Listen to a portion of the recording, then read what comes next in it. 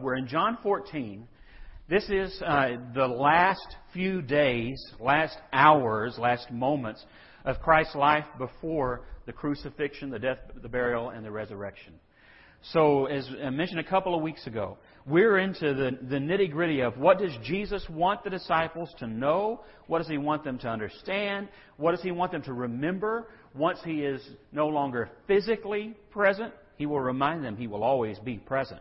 But what do they need to know because of what God is going to expect them to do, in which we can look back and see that they actually did. I think that may be one of the coolest parts of looking at John 14. He's going to make some promises here and tell them of some truths that will sustain them through some very difficult times. The cool part for us is we can kind of look at this back through the lens of what has already happened. They didn't get to do that. They're hearing this advice from Jesus and these commandments and these promises through the lens of we don't know what's going to happen. We don't even understand what He's talking about. He keeps talking about dying. We don't think He's going to die. He's supposed to be our Messiah. Why would the Messiah die? They don't get any of it. All they know is that there is a palpable tension in the room because Jesus keeps talking about His death and His burial and His resurrection and His blood and all of these things and His body being given for them. He's talking about a betrayer and how He will be turned over to the authorities. And they're saying, hey, we'll go with you to death. But they're thinking there's not going to be death. That's easier to do, right? It's really easy to say, yeah, I'll fight to the death when you're talking about going on a shockwave at Six Flags, right? Oh, yeah, I'll go. Now, although I will tell you, the first time that I ever rode the shockwave, I was barely meeting the required height, and I was brave all the way in that line until the moment I was next. You know what I'm saying, don't you? It's the same thing happened with the apostles. They were very brave until they were next in line. And we get to look back. And despite their fear, despite their cowering and hiding and everything else that would come right after in the immediate hours after the crucifixion, we also get to read the book of Acts. We've seen them have their courage back. We've seen them speak by the power of the Holy Spirit. We've seen them let God work through them to heal, to preach, to teach, to convert, to baptize, to absolutely change the world in a way that even their enemies said, quote, they have turned the world upside down. So we've seen all of that, and we can look back through that lens. And the thing that we know is that everything He told them on this night in John 14, Jesus has already done for them. So, if we know that Jesus has already kept these promises for them, what can we know about His promises as they extend beyond them to the church that would live through the 3rd, 4th, 5th, 20th, and 21st, and even the 22nd centuries until Jesus comes? God keeps His promises, doesn't He? So let's look at John 14. And I want to start here in I want to go back to 12. We're studying from 15 on, but I want to look context there. In 12, He says, truly, truly, I say to you, whoever believes in Me will also do the works that I do, and greater works than these will he do, because I am going to the Father.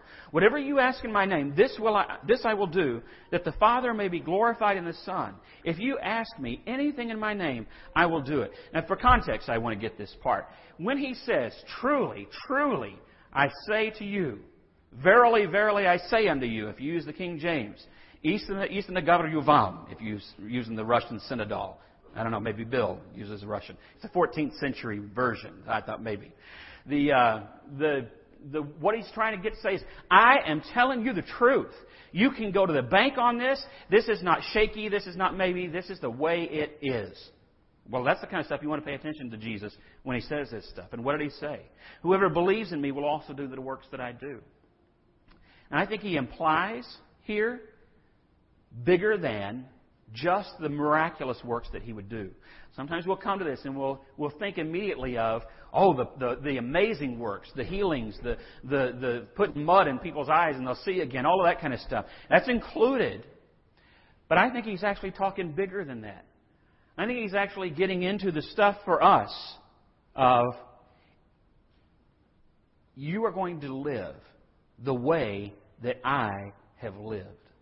When you saw Me speaking to that woman at the well, John chapter 4, He speaks to the woman at the well. You're going to do that. You're going to teach people who think that they are outside the grace of God, that the grace of God goes further than they would ever dream. You're going to sit there and tell the people that the society would have kicked out, that the religious people would have kicked out, that they are not only not kicked out, but that they are forgiven, as He did with the man who was born blind in John chapter 9. All of those things the people of God are going to get to do. And He says, you're going to do even more than what I've done. And again, we can sit there and go, well, what does that mean? Again, look at the book of Acts. In the book of Acts, you see the world changed more by Jesus through the church than you saw the world changed by Jesus in His own ministry. Have you ever thought about that? Think about it. He had sometimes hundreds of people following Him. When He fed the 5,000, that was 5,000 men, He might have had 10, 15, 17,000 people following Him around. By the time we get to the book of Acts, there are more Christians than that in Rome. Is that not absolutely incredible? Jesus kept His promise. You will do greater things than you have even seen in my earthly ministry. And by Christ and by His Spirit, they actually did. And we get to sit back and look and read this stuff and see Jesus, God, keeping these very promises. That ought to be exciting stuff, because the book of Acts doesn't end with a the end. It ends with a to be continued. And you know who's the ... You. God has made the same promise through you. So that's context. Okay, now let's get to 15, where we are this morning. If you love me, you'll keep my commandments. And I will ask the Father, and He will give you another helper to be with you forever, even the Spirit of truth, whom the world cannot see. Stop and look at this first phrase here for a second. The first part, well, you won't. I'm clicking things and y'all aren't even seeing things. Isn't that great? Sorry about that. Right there, it's underlined for you. You're an underliner. Verse 15. Let's look at that again. If you love me, you will keep my commandments. Now, people sometimes will say things like that, and they mean it in a very different way. So sometimes we might read this, some of us might read this, and go, I don't know if I like the way he said that. I don't know if I like what Jesus said there. Not because you have a problem with following Jesus or following the commands. You have the problem with, if you love me, then you will kind of statements. There are husbands, wives, boyfriends, girlfriends, mothers, fathers, children who will use that kind of a phrase all the time to manipulate. Well, if you really, and they always say it that way, right? Well, if you really loved me, you'd go out and take out that trash, right? If you really loved me. And what happens as a result of that? Either big blow up, I love you, but I ain't taking out no trash. Or, okay, and you go. But there's no joy in that, is there? It's manipulative when it's done that way. And so there's something about, in translation into English, some things get lost in translation, and some things get misunderstood through experience. And sometimes we can read what Jesus is saying here and saying, man, that's kind of like Jesus manipulating us. He's not. What He's saying is similar to what James says in chapter 2. In the book of James, James being Jesus' earthly brother, James says, if you want to show me your faith and just say you have it, fine. But if I'm going to show you my faith, I'm not going to show you with what I say. I'm going to show you with what I do. So what Jesus is telling the apostles is, if you really love me, I want to see it in the way you live. I want to see it change the way that you actually act. I don't want you to just tell me. I don't want it to just be about feelings. Oh, I love you. It's not Valentine's Day where half the people don't even know what they're doing. Isn't that true? The women said yes more than the men. Interesting. No, Valentine's Day can be kind of all about just kind of Hallmark and feely kind of stuff. Carpenter song kind of mess. I know some of you are fans. What I'm getting at is this. He wants us to move beyond an idea where our Christianity is, I love Jesus, I love Jesus, I love Jesus. Okay. What was your Monday like? Oh, man. I went to Walmart. I had to cuss out 3 people just to get to the broccoli. But I love Jesus. Anybody here? Don't raise your hand. Anybody here like that? I didn't cuss anybody out at the broccoli, in case you're wondering. But do our lives match our profession? Do they match our cards? Do they match what we're saying we believe, or not? What Jesus says is, if you really love me, you're going to obey my commandments. You're going to live what God has told me to tell you and put it all into action. Real trust is what we're really talking about.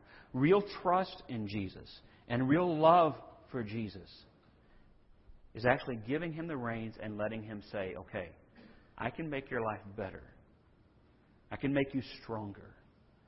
I can make you more loving. I can make you see more peace and more joy in your life.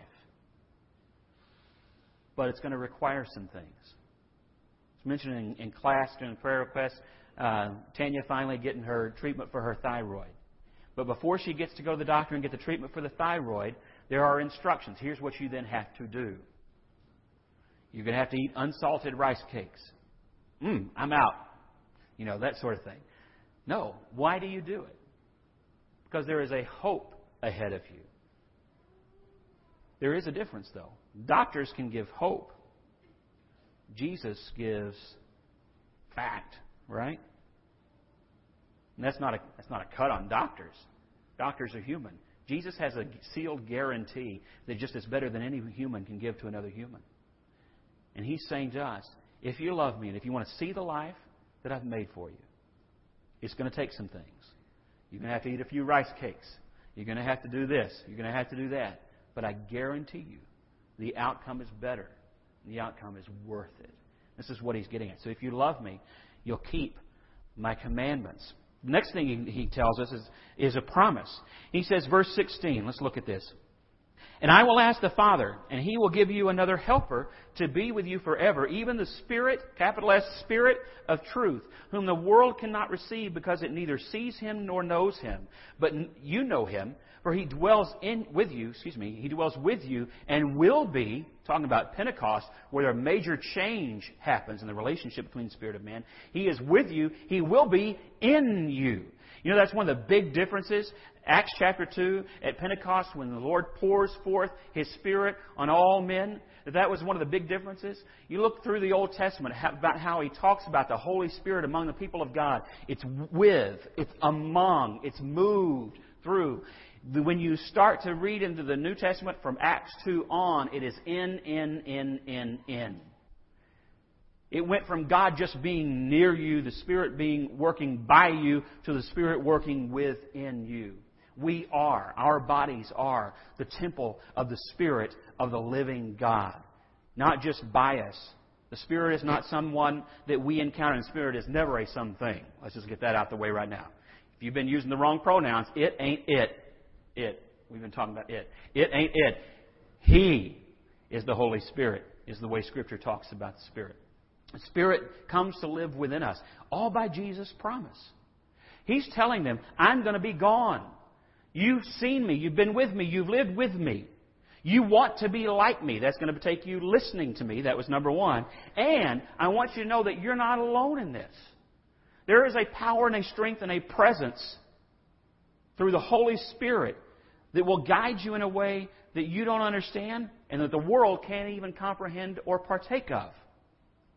But the Spirit that is with you now is going to be within you. And He will be your comforter and your helper.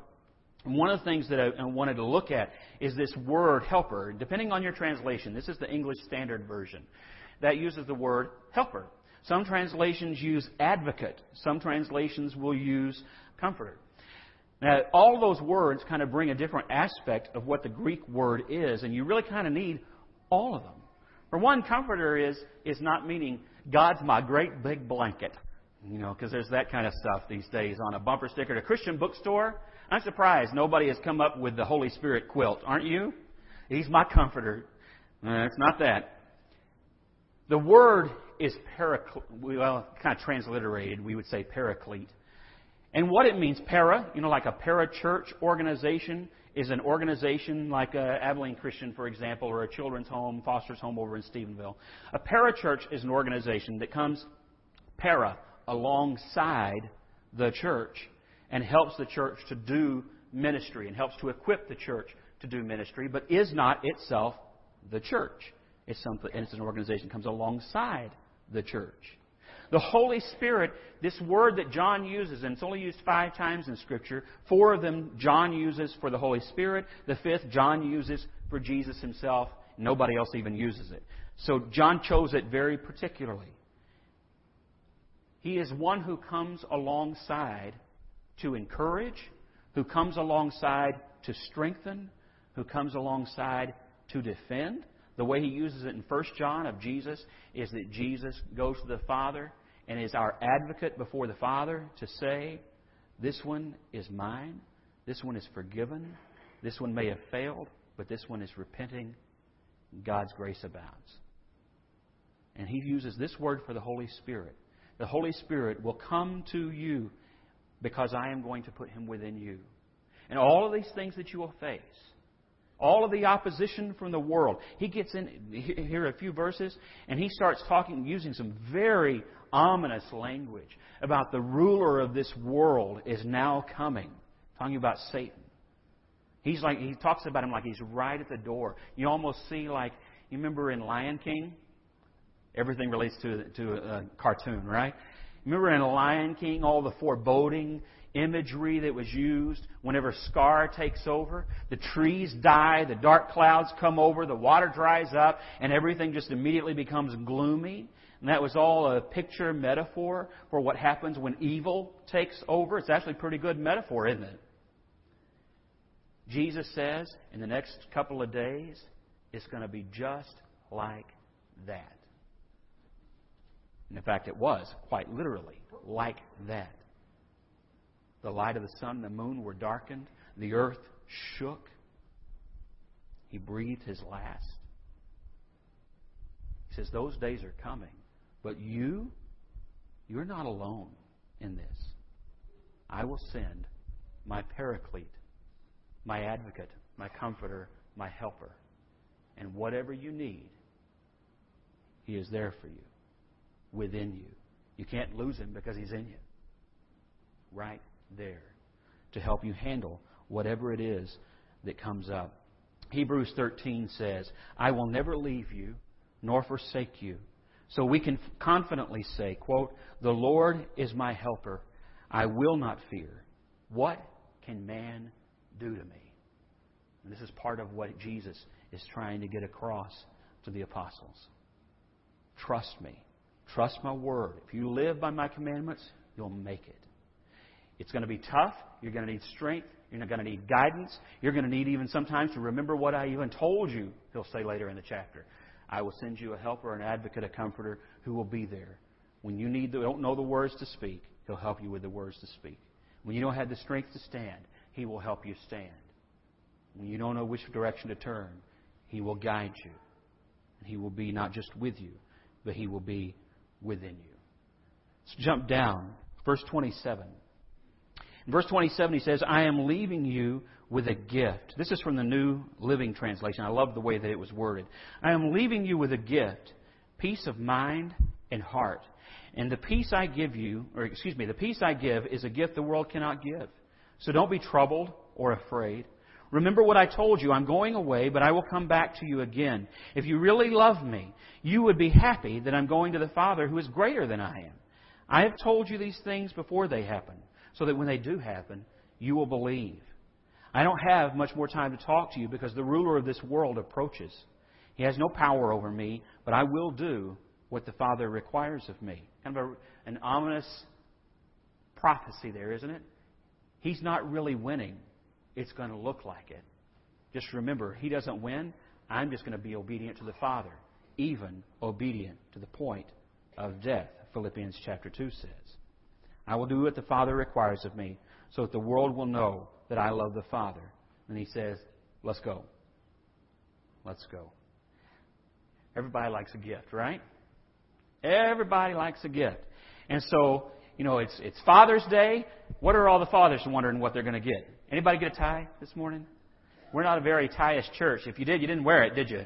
Shame if your kid gave you a tie and you didn't wear it. But my kid did not give me a tie. I'm glad. But there's always that little bit of anticipation. What am I going to get? Is it going to be tie? Is it going to be bacon? Is it going to be... I can't think of anything else. I'm hungry. What's it going to be? Christmas. You always wonder, how many shakers do we have? Not people who make really nice chairs, but how many gift shakers do we have? Anybody? We have 3 shakers and 14 liars this morning. All the mamas know who the shakers are, right? But people, So you're in there and you're trying to figure out, what is that? I'm not a shaker, but I am a weigher, I don't know why. I guess I can rule out a big old box of 9mm if it's pretty light, right? That kind of thing. But, you kind of wonder. You smell it. Hope it's not a puppy. There better be breathing holes. But you just wonder what that is. Jesus says, I'm going to give you a gift. He's already said, you can trust my word, and if you will obey my commandments, if you will live by my word, you're going to get through this. He said, I will leave you a helper, a comforter, an advocate who will be there with you.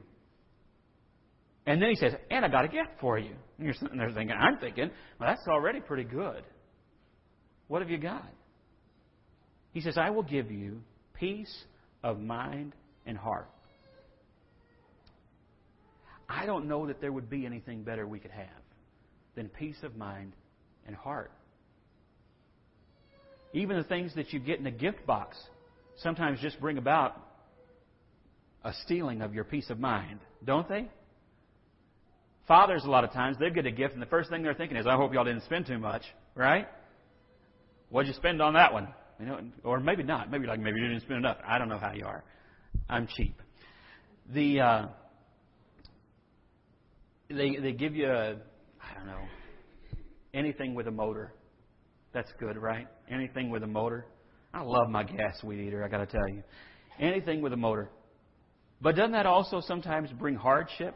Like when the thing just breaks out of nowhere. Mine recently did. And I like the replacement part better. But, for a little while there, you're kind of frustrated. Peace of mind and heart never lets you down. It doesn't mean that there's an absence of hardship. It doesn't mean there's an absence of things that can steal your joy. What he's telling them is, in the midst of all the chaos that will come, as the dark one is already approaching, I will give you peace. Even when you see a grave and a stone, I can give you peace. Later on, when they would see Roman guards slam the door shut in front of their face as they locked them in a jail cell, they would find peace. Paul, who was not there that day but knew the promise well, Paul and Silas, they would find them singing in the prison. We're not talking like American prison. American prison is like DoubleTree compared to, with chocolate cookies and all, compared to a Roman prison. Think like Russian prison without the upgrades. And they would sing. They would sing praises. And they would be thanking God for the opportunity. And then they would tell the gospel to the guy who was guarding them. And he would become a brother. And that guy, he and his family would all be baptized. And they would start a whole church out of all of this. Why? Because Jesus keeps His promises. Even in the hardships of life. Even when we turn on the news and we see all of the crud that's happening.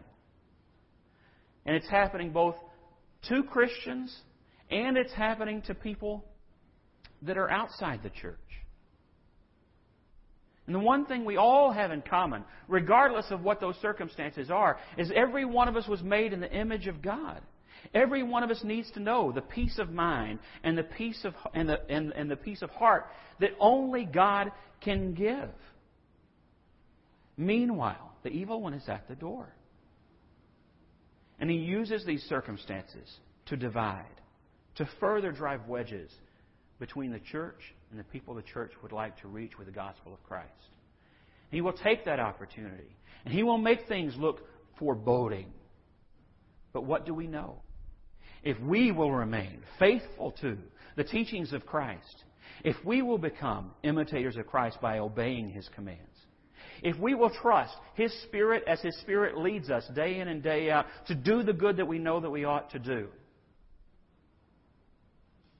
then His promised gift of peace of mind and heart will not only bring peace into our own situations that can be chaotic, He can make us ambassadors of His peace, His shalom, into a world that badly, badly, badly needs it right now.